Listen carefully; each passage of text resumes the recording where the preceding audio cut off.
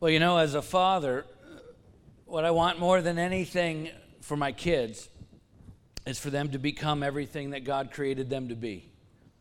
To not only, of course, recognize who they are in Christ, but to fully realize who they are in Christ. And so as their father, of course, that means I offer them guidance and instruction. I teach them skills and give them resources, every good thing that I can give them. Of course, I give them to help them become everything that God created them to be. But listen, at the end of the day, they have to do something with all of that, right? It's my responsibility as a father to equip my kids for this life, but it's their responsibility to make the most of what I've given them.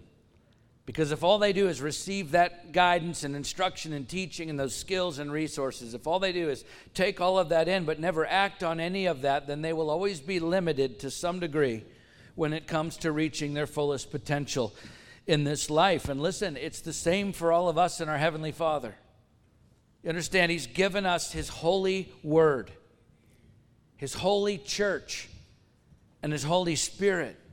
Why? To guide us and teach us, to equip us, and to empower us so that we can become all that He's created us to become. But at the end of the day, we are responsible for what we do or don't do with all of that.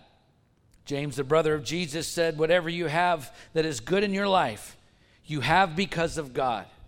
That's actually the Ruchi Standard Version. James said it this way. He said, every good gift and every perfect gift is from above, coming down from the Father of lights, with whom there is no variation or shadow due to change. James 1:17, okay? Everything good in your life came from God. And so the obvious question is, what do you plan to do with that? What do you plan to do with the guidance and instruction and skills and resources that He's blessed you with? Because if all that you do is receive those good gifts and then you keep it all to yourself, you don't use what He's given you for the purpose it was actually intended for, then you'll never fully realize the potential that He wove into your spiritual DNA before He even spoke this world into existence. The Apostle Paul put it this way. He said, we're His workmanship, created in Christ Jesus for good works, which God prepared beforehand that we should walk in them. Ephesians 2:10. And when Paul says that we should walk in them, by the way, that word walk, I think it's one of the Apostle Paul's favorite words. In the ancient Greek, it was the word peripateo, which is a reference to how a person conducts their entire life, how you live, how you occupy your time. And so that phrase actually was a Hebrew idiom, an ancient Hebrew saying that pictured a person's life as a road that one would travel along. And so Paul was saying, look, you were created to do the work of Christ. Your entire life and everything you've been given is supposed to be exhausted in the service of Jesus Christ.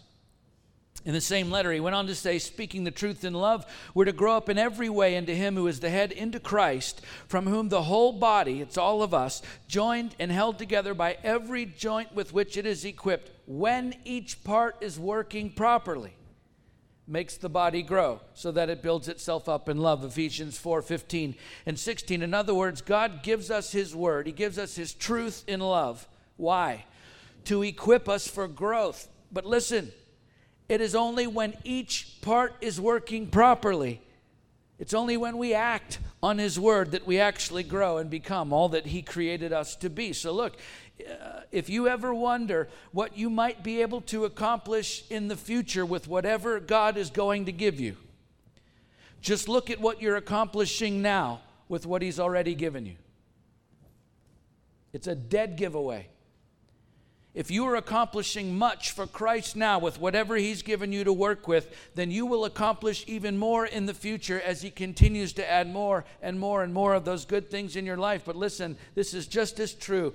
If you do very little for God with what you have now, you will do very little for God when you have more later. It's a fact.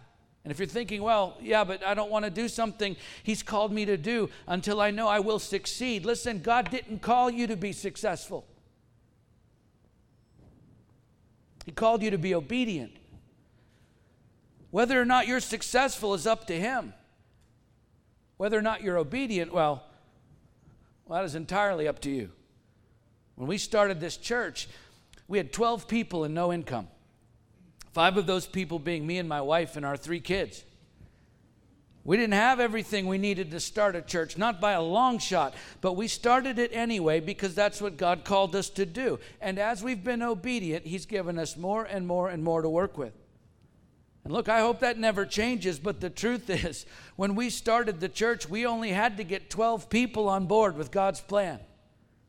Actually, it was only 9 people because my 3 kids didn't have a choice. Today, we have a few hundred people. And just so that you understand, throughout the past 6 years of pastoring this church, at points all along the way, I've had to stop and ask myself the question, what are you going to do with what you've been given? But today, I'm not just asking myself that question. Today, I'm asking you, what are you going to do with what you've been given? As it turns out, Jesus had a lot to say on the subject. So let's open our Bibles as we continue our sermon series, working our way through the gospel according to Mark to chapter 4 of that book and see if we can answer that question. We'll pick up the story where we left off last week at verse 21 and read through verse 25. And he said to them, "Is a lamp brought in to be put under a basket or under a bed and not on a stand? For nothing is hidden except to be made manifest, nor is anything secret except to come to light. If anyone has ears to hear, let him hear." And he said to them, "Pay attention to what you hear. With the measure you use, it will be measured to you, and still more will be added to you. For to the one who has, more will be given, and from the one who has not, even what he has will be taken away." So Jesus continues to teach these massive crowds of people from a boat just off the shore of the Sea of Galilee, as we saw last week earlier in the chapter, to literally keep from getting crushed by the people who were pressing in, trying to get close to him. And he begins this next parable by asking a question.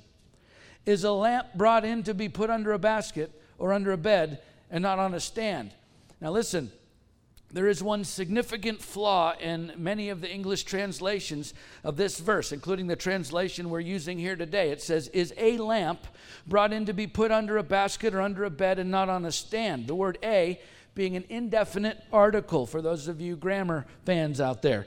The problem being, when you read that question in the ancient Greek, in the original language that Mark wrote it in, clearly he uses a definite article before the word lamp.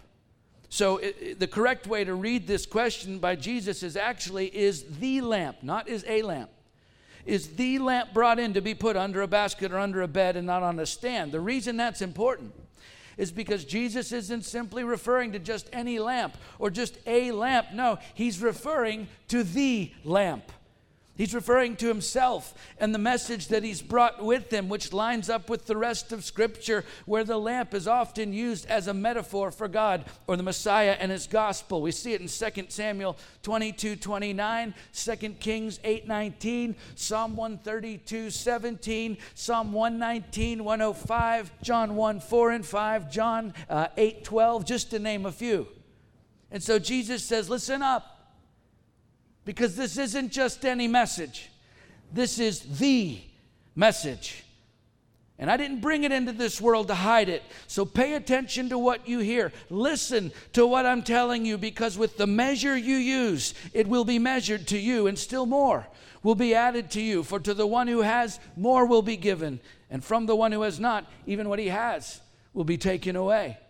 That was actually an ancient Jewish proverb that shows up in various forms of literature from that time period. In fact, I was reading some different versions of it this week in some ancient literature. One of the versions I read said it this way: "In the pot in which you cook for others, you'll be cooked." The literal translation from the Greek, as Mark wrote it, says, "In whatever measure you measure, it will be measured to you, and it will be added to you." I also read at least 2 other versions in the Talmud. That's the central text of rabbinic Judaism. Here's the point.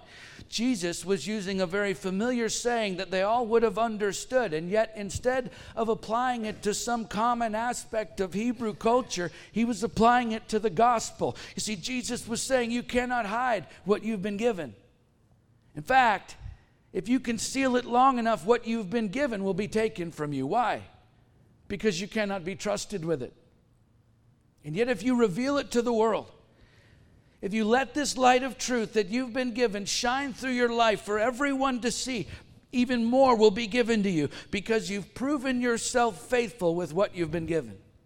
It's basically another version of the parable of the talents, if you're familiar with that story in Matthew 25, which ends with Jesus saying, "For to everyone who has, more will be given, and he will have an abundance. But from the one who has not, even what he has will be taken away." Matthew 25:29. You see, the church, the local church, is the harbinger of truth for this world. We have been entrusted with the gospel, the most profoundly life-transforming message in all of human history.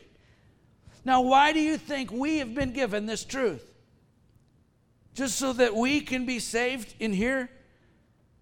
Because if that was the case, then Jesus' great commission to his disciples would have been, "All authority in heaven and on earth has been given to me. Go therefore and be saved." But that's not what he said. He said, "All authority in heaven and on earth has been given to me. Go therefore and make disciples of all nations, baptizing them in the name of the Father and of the Son and of the Holy Spirit, teaching them to observe all that I've commanded you." We are the church, which means we cannot hide what we've been given. And yet I've had so many people who profess to be Christians over the years say to me when I talk to them about Jesus, they'll say, "Well, that's fine, Pastor, but the truth is my faith is a private matter." No, it isn't. There is nothing private about your faith in Jesus Christ. Nothing. Listen, Jesus didn't allow himself to be mocked, beaten, tortured, nailed to a Roman cross, and brutally murdered so that we could have a private faith. I'm sorry if the gospel makes you uncomfortable. Too bad.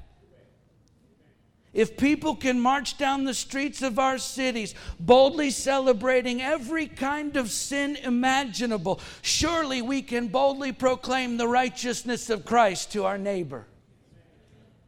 We cannot hide what we've been given. Otherwise, Jesus said it will be taken away. And so look, if you can't let your light shine in this highly religious Christian culture that we're living in, at least compared to other parts of the world, then what do you think is going to happen to your private faith the moment any real pressure is applied to Christians in this country? I'll tell you what's going to happen. Your private faith won't last 2 seconds. Because if you can't let the truth of the gospel shine through you when it's easy, you will never let the gospel shine through you when it's hard.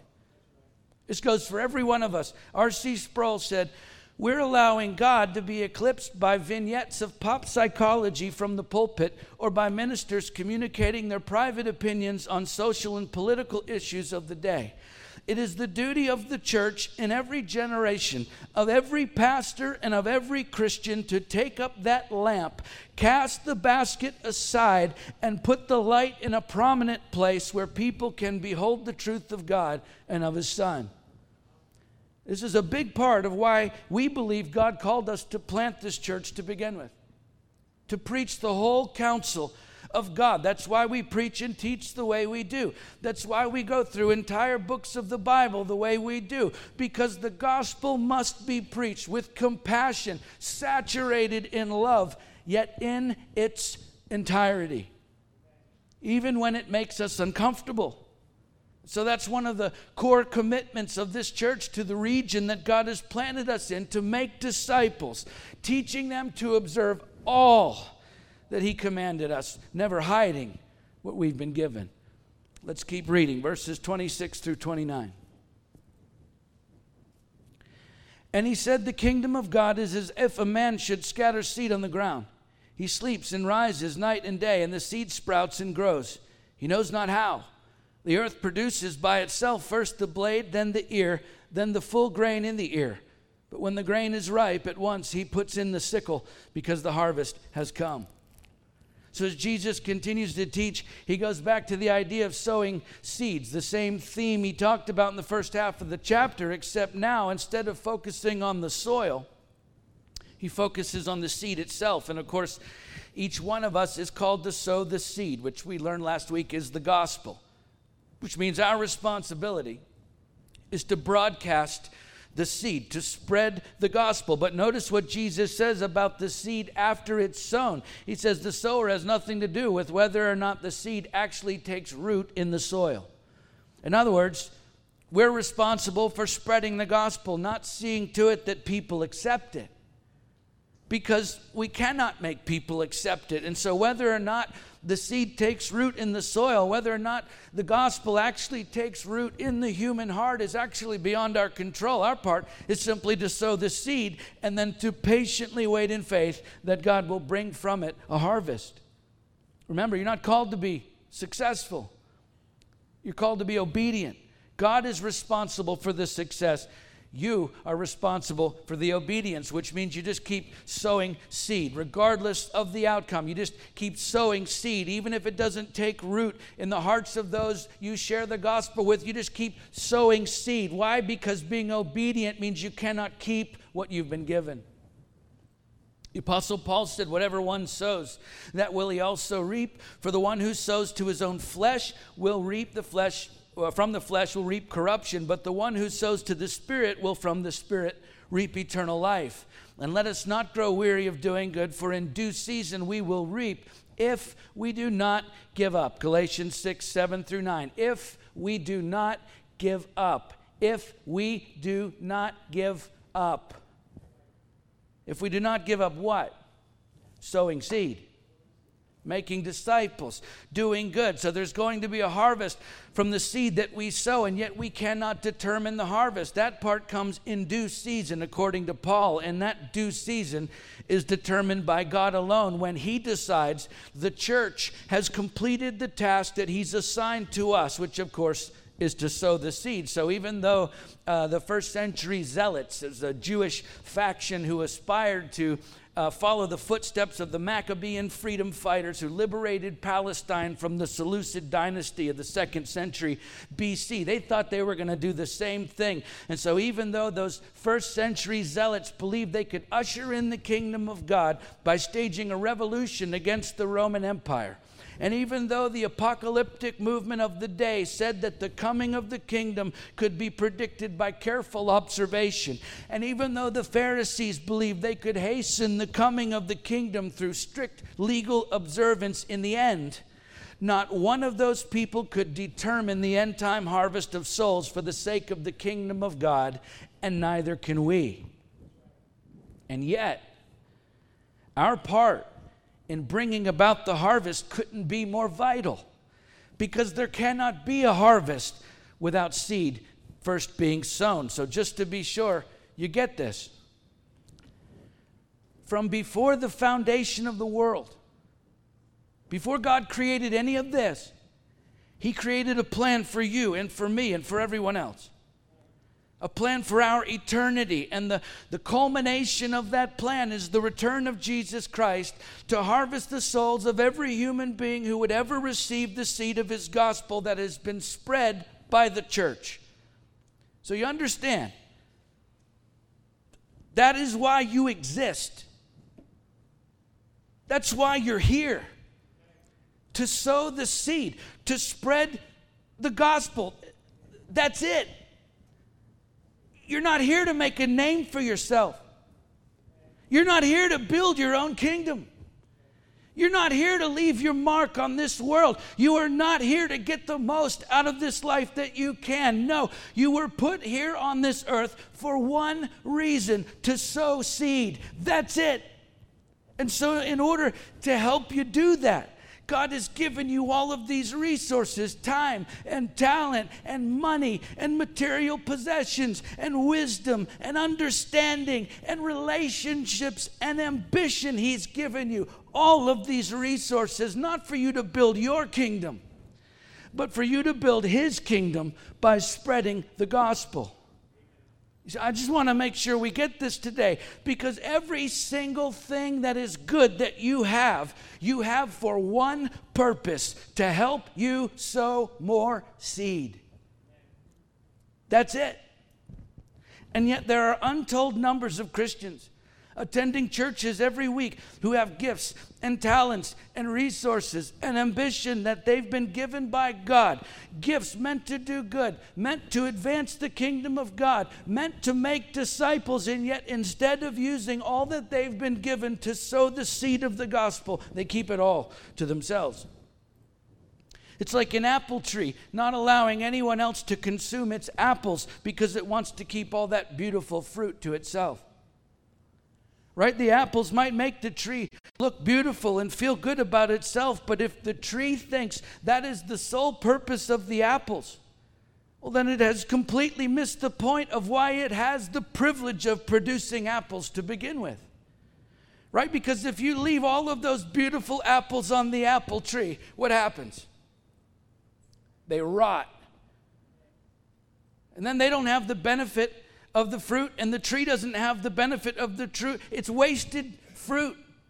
No one benefits from it because the apples are not produced for the consumption of the apple tree. The apples are produced for the consumption of others who are starving and need its fruit to be fed and to grow and to become healthy. That is the only reason the apple tree produces apples, to feed others. You understand, that's the reason you've been given good gifts, to give them away, to feed other people the gospel, to make disciples. And I'll just tell you that I believe with all my heart that is a big part of why God has allowed this church to continue to grow the way it has, because of the seed that we've sown. It's been 6 solid years of pouring our lives into others, and what a privilege to be able to give away what we've been given. And I've watched so many of you doing that every day. What a privilege it is to sow seed into good soil and then stand back and watch God make it grow. But please hear me. The moment we stop sowing seed is the moment this church begins to die. We cannot keep what we've been given. Otherwise, all the beautiful fruit that we produce begins to rot. So we give it away. It's the way it has to be.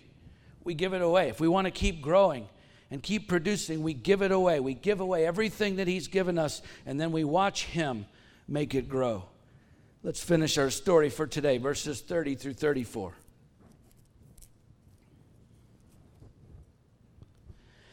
And He said, with what can we compare the kingdom of God, or what parable shall we use for it?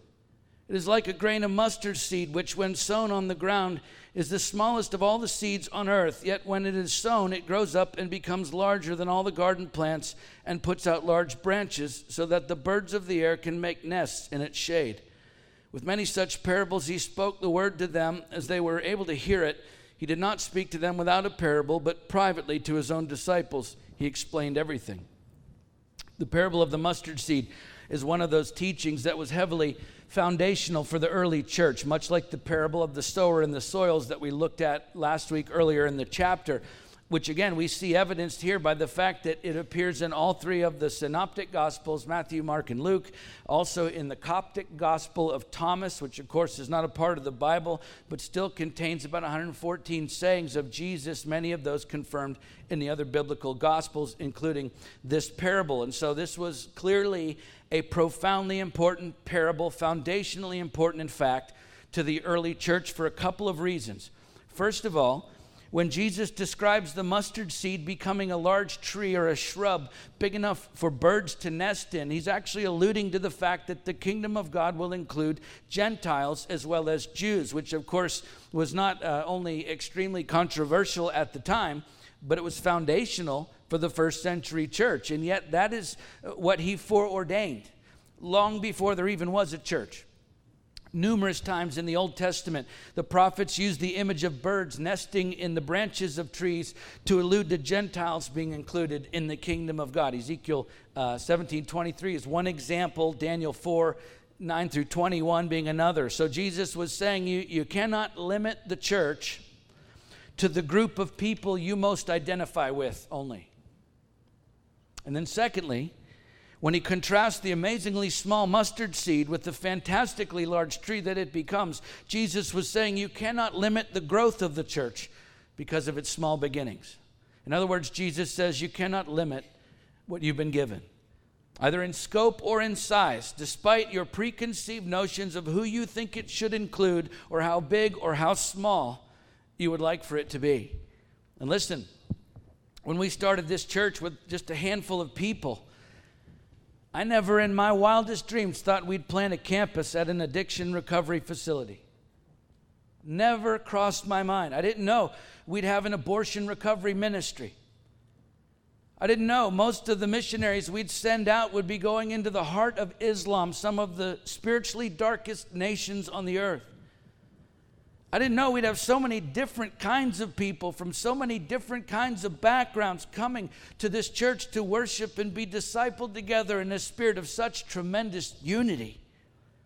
But we decided from the beginning that we weren't going to limit who this church would minister to. And I'll tell you, when we started at number 2 Church Street in that small little building where our kids are today, little did we know that 2 years in, we'd need to add a second service.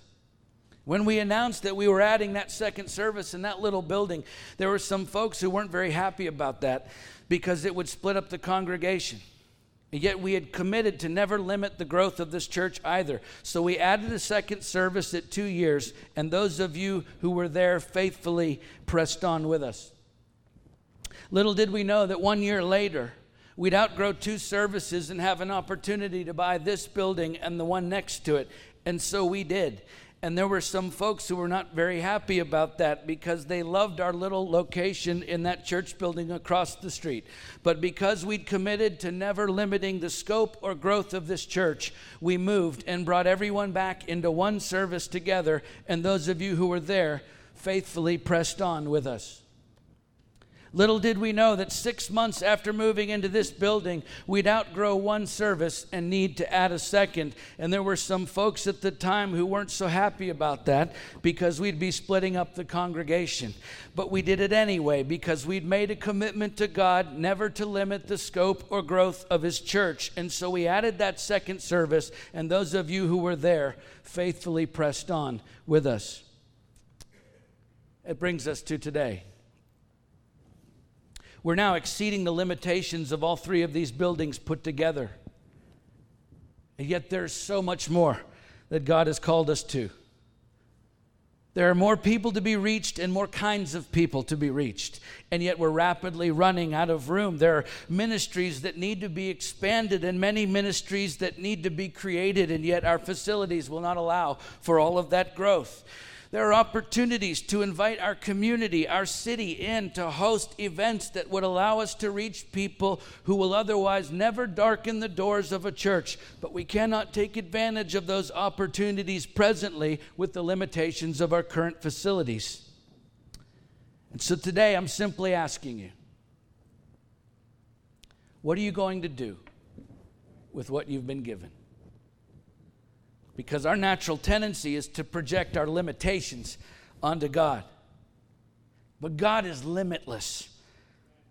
He's simply looking for willing vessels, people who are wholly submitted to His way, to His will, to His plan for you and everything that He's given you. So what are you going to do with what you've been given?